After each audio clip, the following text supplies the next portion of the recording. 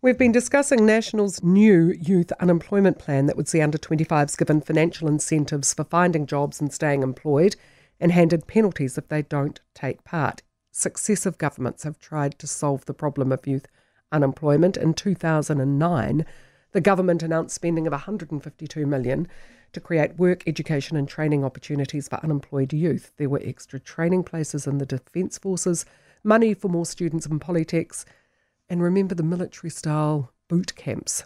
They came in 2009. Paula Bennett was the Social Development and Employment Minister at that time. She joins me now. Very good morning to you, Paula. Good morning. That takes me back a while. I bet it does. Remember fronting the boot camps, because that is a very popular call from talkback callers. Get the young ones who were doing the ram raids into boot camps. But they didn't work, did they? Oh, they worked for some, they didn't work for others. As you say, they're quite complicated. But these were young people that were, had convictions against them, and so it was really intensive, and they were the most difficult.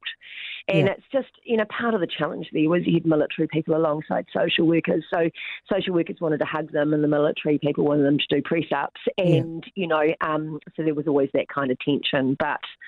I don't know, the focus on work and young people is pretty exciting and definitely where we need to be.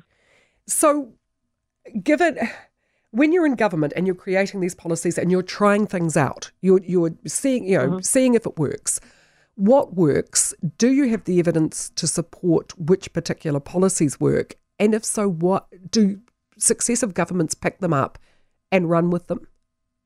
So, you're building evidence over time. And I think when I went in, what got me at that time was that there wasn't much evidence, right? So, no one could sort of turn around and say, this is the program that you should 100% back because if you did this. And then also, I heard you talking to Dave this morning, and so exceptional, right? How do you put that into every community and make sure that it's got that level? Billy Graham's another one, right? Yep. Oh, my God, that man runs that gym. He's got the focus on young people, boxing, and he's running it out throughout the country, but there's something, you've got to be careful when you just don't do a formula, which is why driving it back into communities, there is the evidence that it works. I saw fewer young people going on benefit thanks to that spend and that local connection.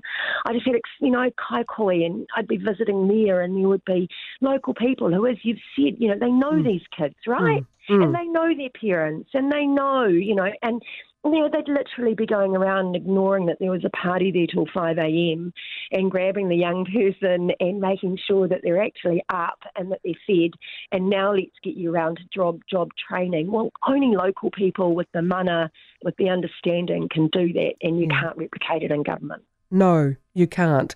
The reward type thing, you gave that to the employers. Did that work? A business back in the day would get $3,000 for employing a person up front, $2,000 at the end of the 6-month period. Definitely, but what worked as well was that we stayed connected to some of the more troubled young people when we got them into the jobs, or the community groups did, right? So for some of them, I know, Kerry, it sounds ridiculous, but for some of them you literally had to pick them up every morning and get them to the job for the first month. Yeah. Because they weren't used to getting out of bed. They didn't, and just getting a habit formed when they hadn't had one. I know employers doing that in the far north. They're doing precisely that, Yeah, and I just remember going into one youth program that was run by a community group that we were funding, and there was around a dozen young people there, and they were talking about drugs and, marijuana and the effects of that and why they weren't getting jobs. And, and I sort of said, well, who here is, has consumed cannabis? I said, no judgment. I don't give a damn. You know what I mean? Like, nothing's going to happen to this, Who's consumed cannabis in the last month? Every single one of them put up their hands. Who in the last 2 weeks? 10 of them put up their hands. Who in the last couple of days? And they literally, this is like 10:30 in the morning, like, who's stoned now? Yeah. And 3 of them put their hands up. Yeah. You know, Yeah. and then you go, and then we're saying get out there and get into these forestry jobs, and why aren't they? So I just find this demonising that, Labor have sort of said about this policy. Well, I think demonising young people is putting them on benefit and leaving them there for years and years and years. I think putting a focus on them that has both got very clear expectations. Just think about your own teens, and I love that it's personal, right? Because what works for one teenager doesn't work for another one. Like one you can growl at and put in, punishments, and then others will only really respond to rewards. And, so it needs to be personalised, and that's what this policy is doing, and I think it'll make a huge difference. Good to hear your thoughts, Paula. Paula Bennett, former Social Development and Employment Minister in the John Key government. In 2009, there was a whole raft of policies designed to get young people off benefits and into work. Successive governments have tried and tried and tried. I think the community focus, as Paula says, as Dave Letele says, as Christopher Luxon says, is the way to go.